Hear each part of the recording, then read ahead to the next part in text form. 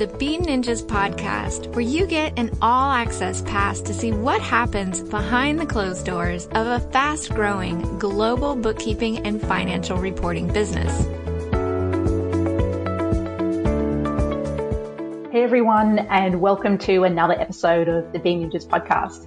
In the last episode, I was recording in person with my business partner, Wayne, and we actually had an in-person team retreat with a number of team members on the Gold Coast, which was amazing spending that time together, working on different projects and also having a bit of time to surf and just hang out and get to know each other. Wayne is back in America now, and other team members have returned to their homes in different parts of Australia. In the last couple of weeks, I've been focusing on 2019 strategy and on preparing our budget and cash flow forecast. But on today's show, we have a Bean Ninjas client, but also a very interesting person and business owner, Brigit from Biddy Tarot. Welcome, Brigit. Hello. Thank you so much for having me. It's great to have you on the show. You've got such an interesting business and interesting story, and I've got so many questions to ask you. But why don't we start with a little bit of your background and how you got into the business that you're running today? Yeah, so I'm the founder and CEO of Biddy Tarot, which is an online learning community for people who want to read tarot and get in touch with their intuition. And next year, we actually celebrate the 20th anniversary of Biddy Tarot, which kind of makes me need to pinch myself and realize how long this journey has been. I started Biddy Tarot obviously 20 years ago when I was just starting to learn tarot for myself. And I just wanted a way to share everything that I was learning as I learned the tarot cards and put it online, because that was way back in 1999. The internet was just starting to blossom, and I thought that would be a fun way to share my knowledge and my insights. So at that point, it was definitely a hobby. I had no concept of it being a business, and it was probably more so a distraction from I was studying accounting at university at that time. I definitely needed a creative outlet because economics and accounting wasn't quite my cup of tea. But over the years, maybe about 10 years later, I came across Tim Ferriss's book, The 4-Hour Workweek. And that was very pivotal for me because it showed me that what I'd been creating as a hobby could actually turn out to be a business, and everything that I had been learning and sharing online could be turned into information products. And that really set about first, I guess, an experimentation phase with, can this be a business? And then once I realized, yes, it can, then it certainly was in a growth phase of building that business. Now, keep in mind, I was also working in a corporate career for much of my 20s and early 30s as well. So I was sort of managing the both at the same time. And what did that transition look like? What was the tipping point for you where you realized you could move into your business full time? And how long did that take from you, first of all, identifying that this could be turned from a hobby into a business to actually being able to leave your corporate role? Yeah, it was a really tough decision because on paper it looks kind of crazy to go from a 6-figure salary in a large financial institution to go and read tarot online. And certainly when I handed in my resignation and told them what I was doing next, everyone was kind of looking at me really funny and thinking what are you doing? But for me, when I started my corporate career, I was so engaged in it, and it felt like it was completely within my calling, like it was my purpose to be there. And I was working as a management consultant and then in human resource management. And even though I had a really great start where I just felt super engaged, I got to a point though in my corporate career where I started feeling this is so out of alignment for me. I don't enjoy turning up to work. I don't enjoy being told what to do.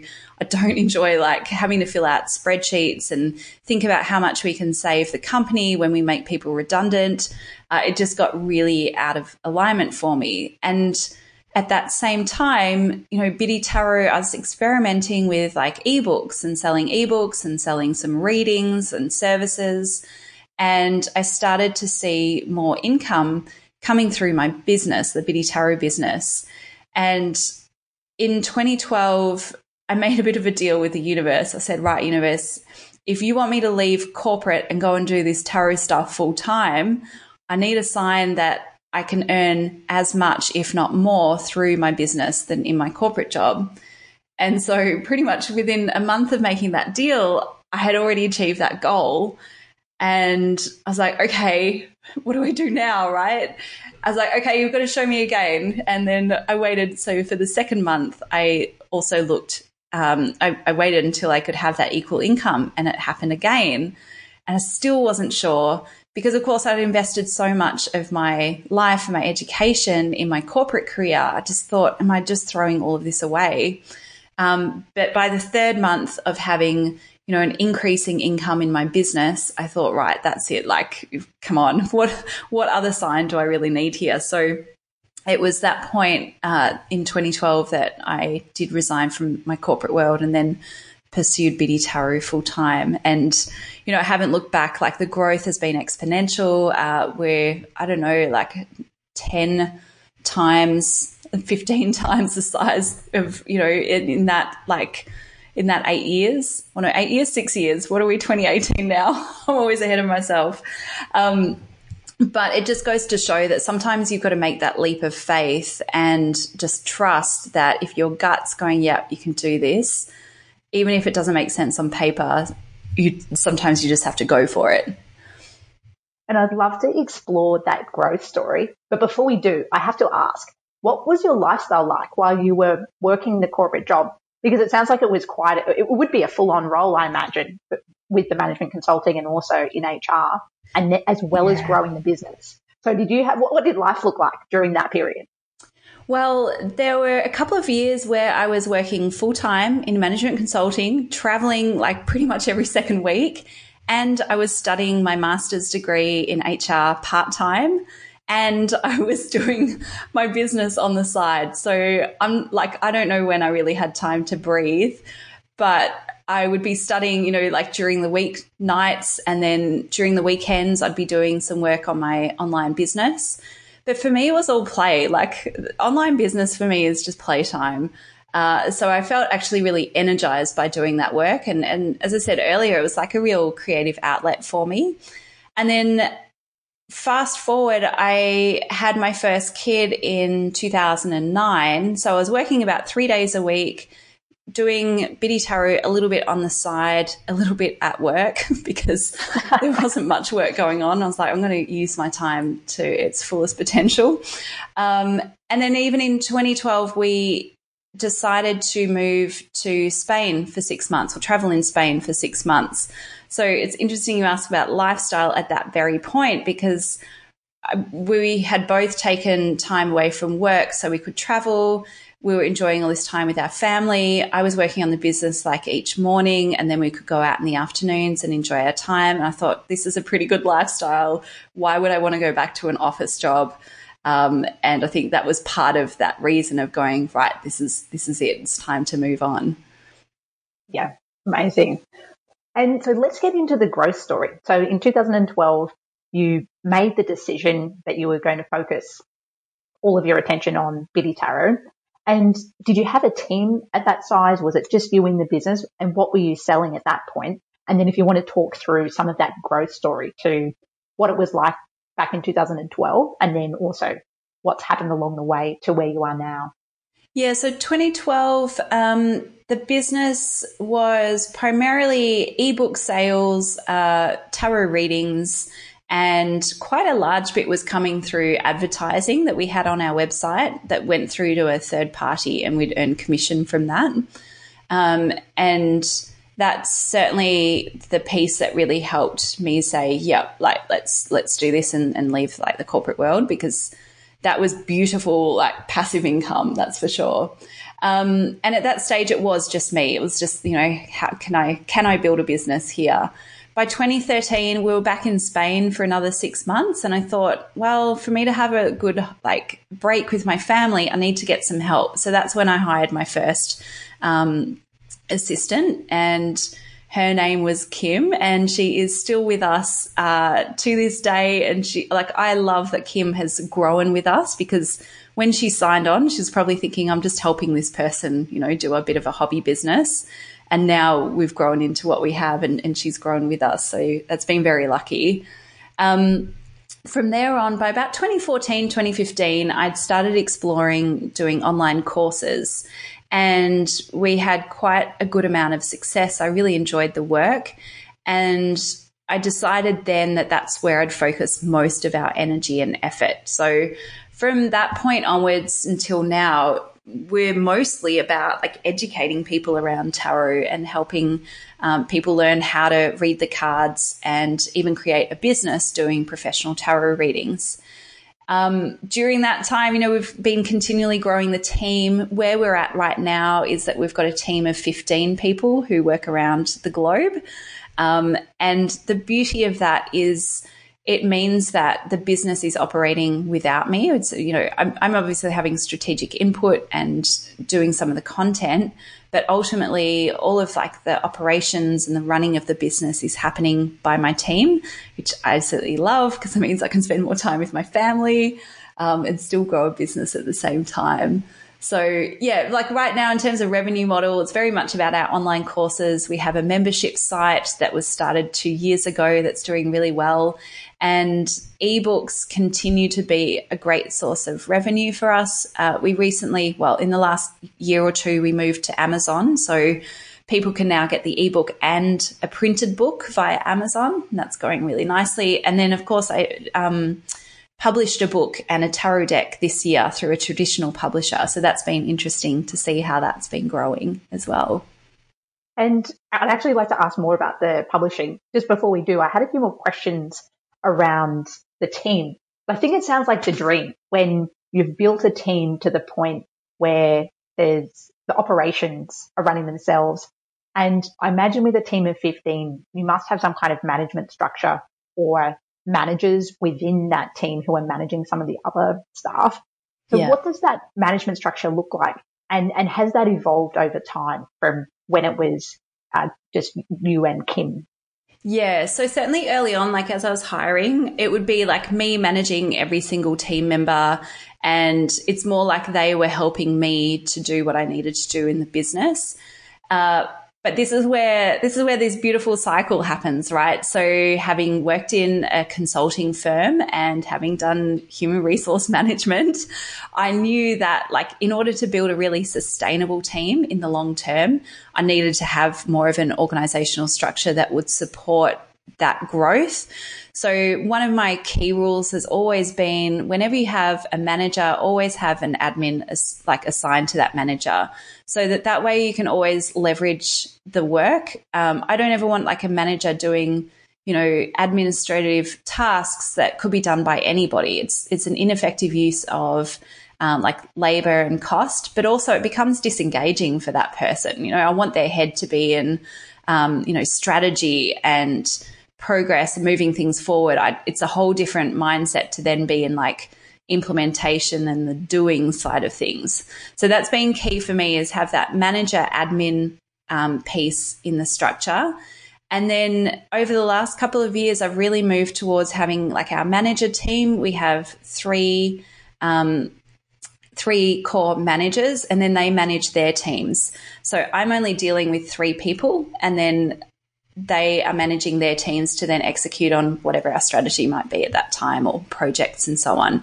And that means that although I've got 15 people in the team, thank goodness I'm not managing 15 people. I'm just working with 3 people really, and I trust them to then work with their teams as well.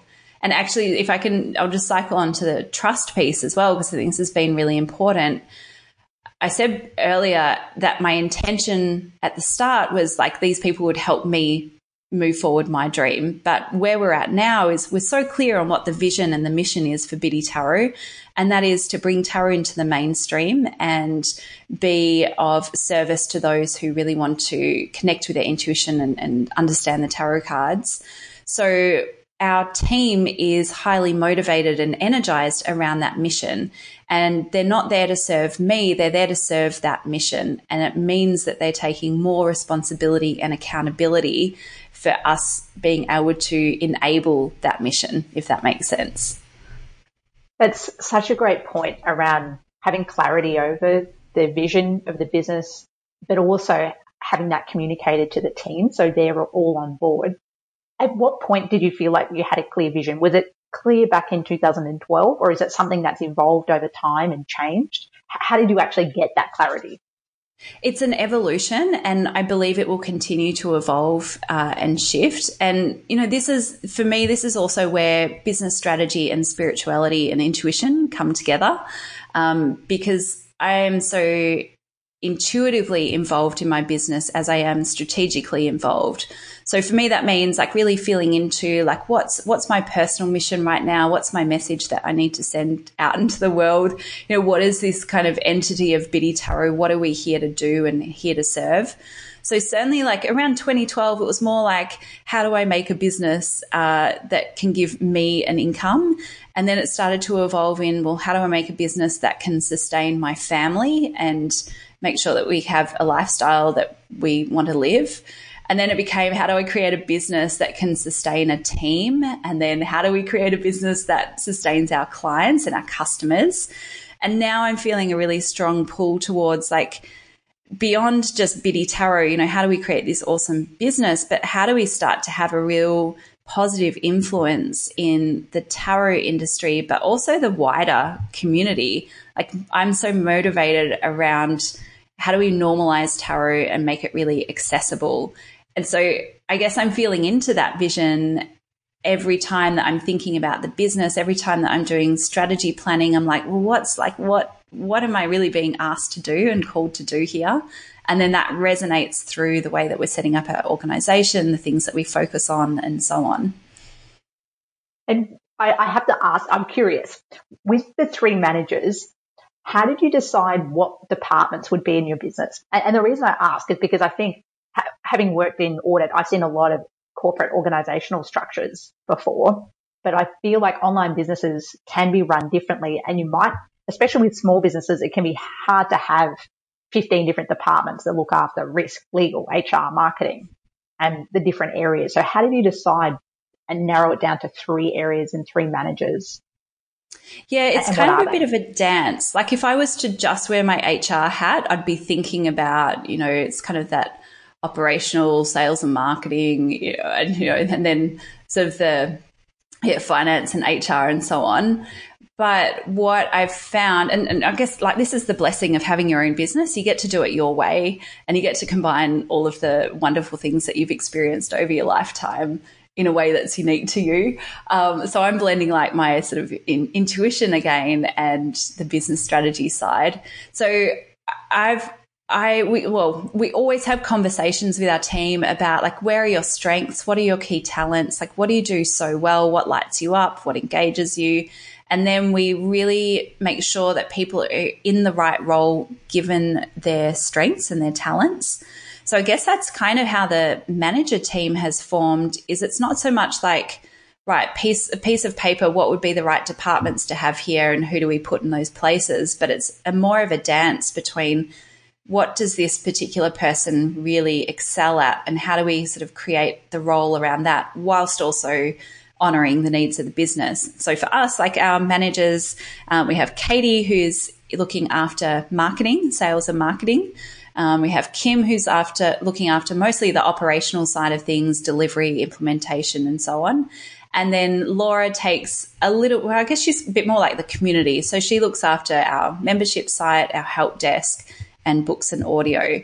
So again, just playing to their strengths versus necessarily just putting on boxes on a piece of paper and assigning people into those boxes, if that makes sense. It does. That's actually how I've done it with B Ninjas too. And initially I started with an organizational chart with all of the different roles. And at the beginning, my name was in a lot of those different boxes. And then it has actually evolved the other way. So looking at different team members and what are their strengths and weaknesses and where do they see themselves in a few years' time and what's the roadmap to get there. And it's evolved more similar to what you've described, where these particular roles have evolved in the business. And that actually surprised me a little bit because I had a picture of what a corporate organizational structure looked like, and I was trying to adapt that to a small business. And I think that's one of the benefits of a small business, where you don't necessarily need to have a cut and dried job description and then try and find the person to fit into that. You can find great people and then mold the role so that it fits both the strategy of the business but also the goals of that individual. Yeah, and then also what I've found is we often hire for like one role. We get the person in, we see like how they perform and what they love doing and what's exciting them, and then we expand that role. So often, like as an example, we've just hired, well, not just, like 6 months ago, we hired 3 help deskers, and they're already right on top of help desk. And now we're seeing where they can grow into other parts of our business. So now we're kind of like layering up their roles, and they start to have more of an established, place in the organization. And yeah, it's a bit of a dance really, because it's one, setting the intention for who you want to have in there, and then it's feeling into like where are their strengths and how can you marry that up with what the organization needs at the same time. And are you finding you mentioned that they're a distributed team. Are there particular regions where most of your team members are based, or where you're having success in hiring?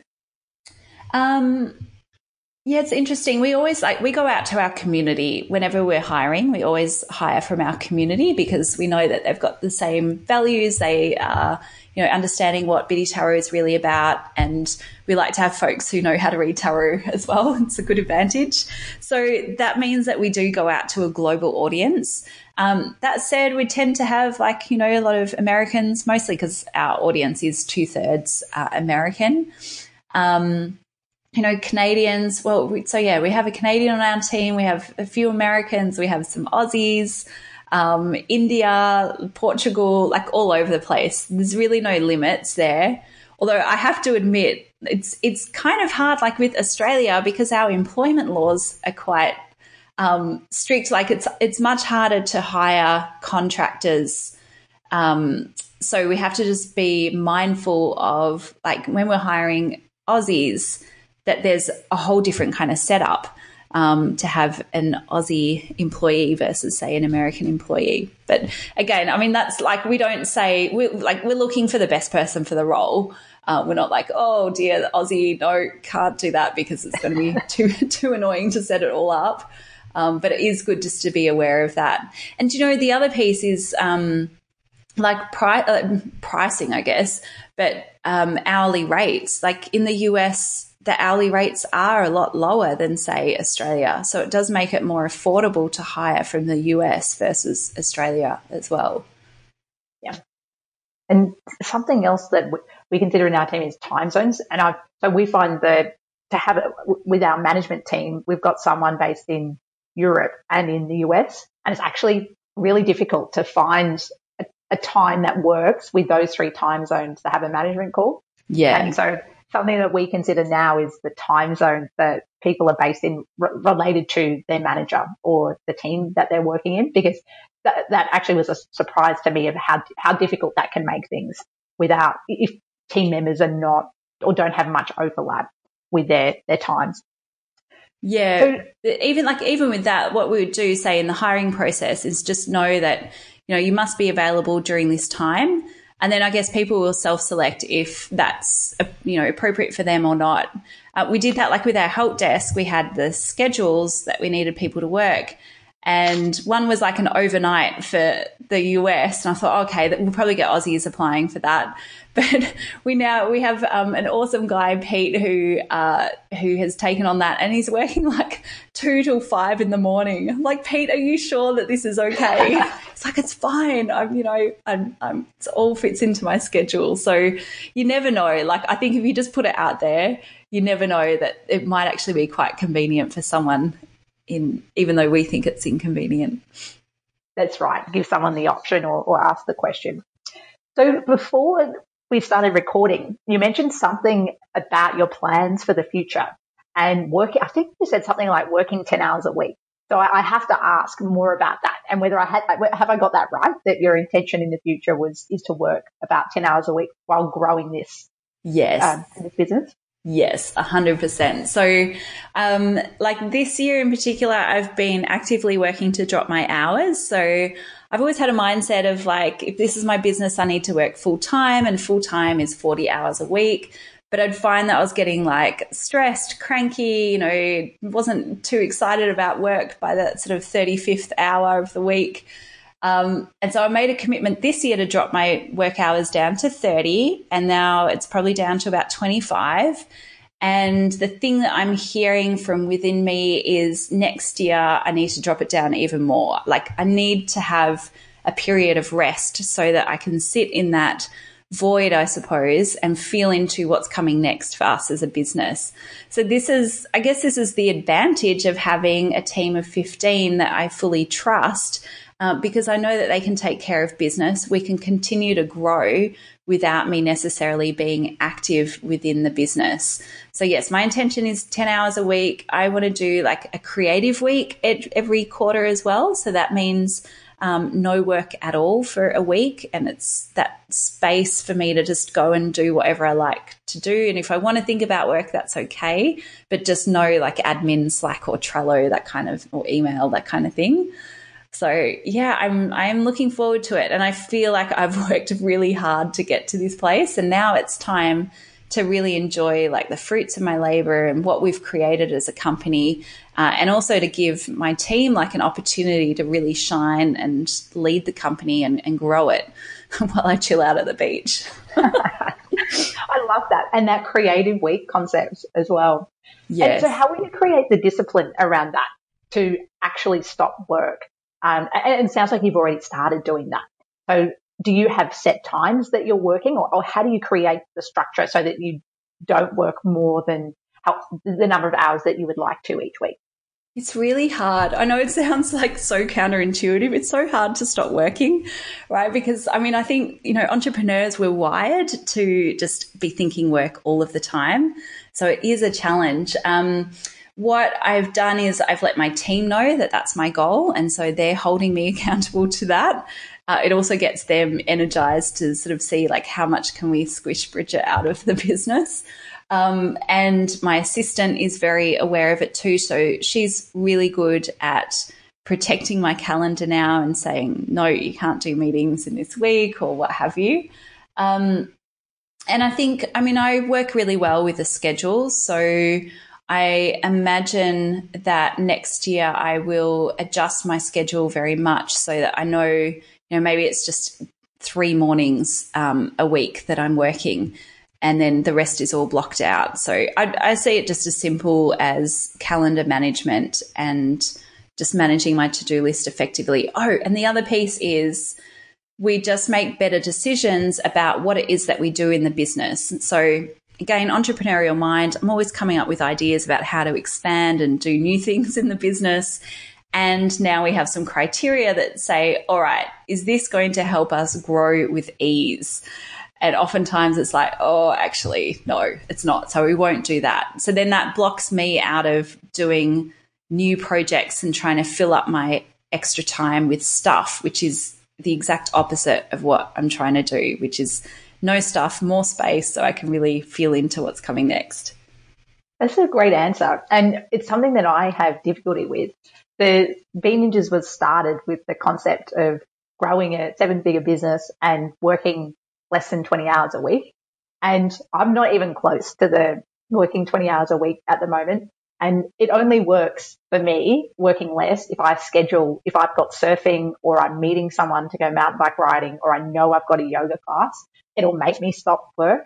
And then I know, okay, I can go and enjoy that time. But if there's nothing scheduled, nothing fun scheduled, or a reason to stop work, then, because I quite enjoy working too, or there's lots of ideas that I want to explore, I can find it very difficult to have that discipline. So I'm going to take note of what you said, Brigit, and hopefully I can report back. It's probably going to take me some time to implement it, but report back in 6 months and say that I have reduced my own work hours. Actually, do you know, there's a great book that I've read recently called Clockwork, and it's by Mike. I can never say his last name. The same guy who wrote Profit First. Yes. I know and Clockwork talks very much about how can you get your business set up in a way so that you can take a 4-week vacation. And so, you know, like if you're looking at your ideal of 20 hours a week, like look at what's getting in the way of that. What can you delegate? What can you know, stop doing? Do you need to hire? What can you hand over and so on? So I think it's a really good exercise to help you build a robust and sustainable organization that will be there for the long term and get you to the beach. Yes, the important part. Well, we're drawing to a close, but I had 2 other things that I wanted to ask you about. Earlier in the interview, you mentioned publishing, and you talked about publishing on Amazon, or selling a book on Amazon, but then also going down the more traditional publishing route. And I just wanted to ask quickly what your experience was with those 2 different mediums, and any thoughts or tips that you had to share around that. Yeah, so publishing, like self-publishing, like we use CreateSpace and then they sell automatically on Amazon. It has been awesome. Like from a financial perspective, it's great because you get to keep a lot of the profits, and even, you know, sales numbers are really solid. It's been a really positive experience in the self-publishing world. The only drawback is it's like we can't get our book into a Barnes and Noble or an Angus and Robertson or, you know, the main bookstores. It's a challenge to get that sorted. And it's also harder for us to get that book into different countries. So it's easy for the US, but it's harder for like Australia and UK. Which is a pain because we do have quite a few of our community in those countries. On the flip side, you've got, you know, traditionally published books. So the really good things about that is we have got an absolutely stunning book. Like it's a hardcover. It's got beautiful illustrations from Eleanor Grosh. The Everyday Tarot deck is stunning. And even better, you know, we can offer these at a much lower price. Like the tarot deck is $12.95 and the book is, I think, $25. So that's certainly the advantage. You get a beautiful product at a lower cost when you can publish traditionally. Plus, we also get the expanded reach. So we have got the Everyday Tarot deck now in Urban Outfitters all across the US, so 245 stores, which is awesome. And that would not be possible as a self-published author. And of course, you know, we can get this book across different countries and in different bookstores as well. But the downside is from a financial perspective, you know, you're getting quite small royalties. And there's a bit less control with how you sell that book and how you use it. So we've more like sent that little book off into the universe and said, you know, like we wish you well and we love you and we know that you can make a life of your own and all that good stuff. Whereas the self-published, we're still nurturing and parenting that book, and because we have a bit more control over it. So at the end of the day, I don't think one is necessarily better than the other. It all depends on what your goals are.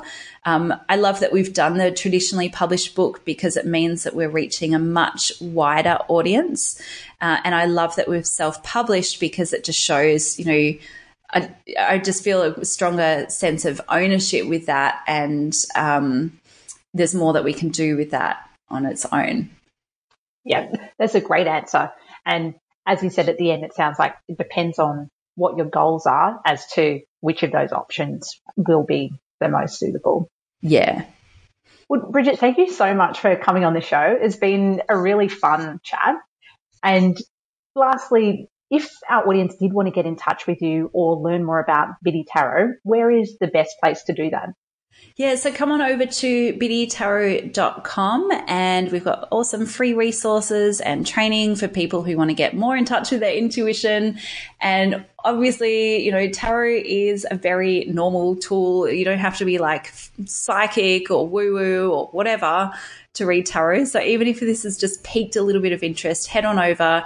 You can read a little bit more about how I like to work with the tarot and how we can integrate it into our everyday lives in a really normal and, you know, grounded, practical, down-to-earth way. So yeah, biddytarot.com. And if you want to check out the book Everyday Tarot, you can go to everydaytarot.com or wherever good books and now tarot decks sold. Thank you.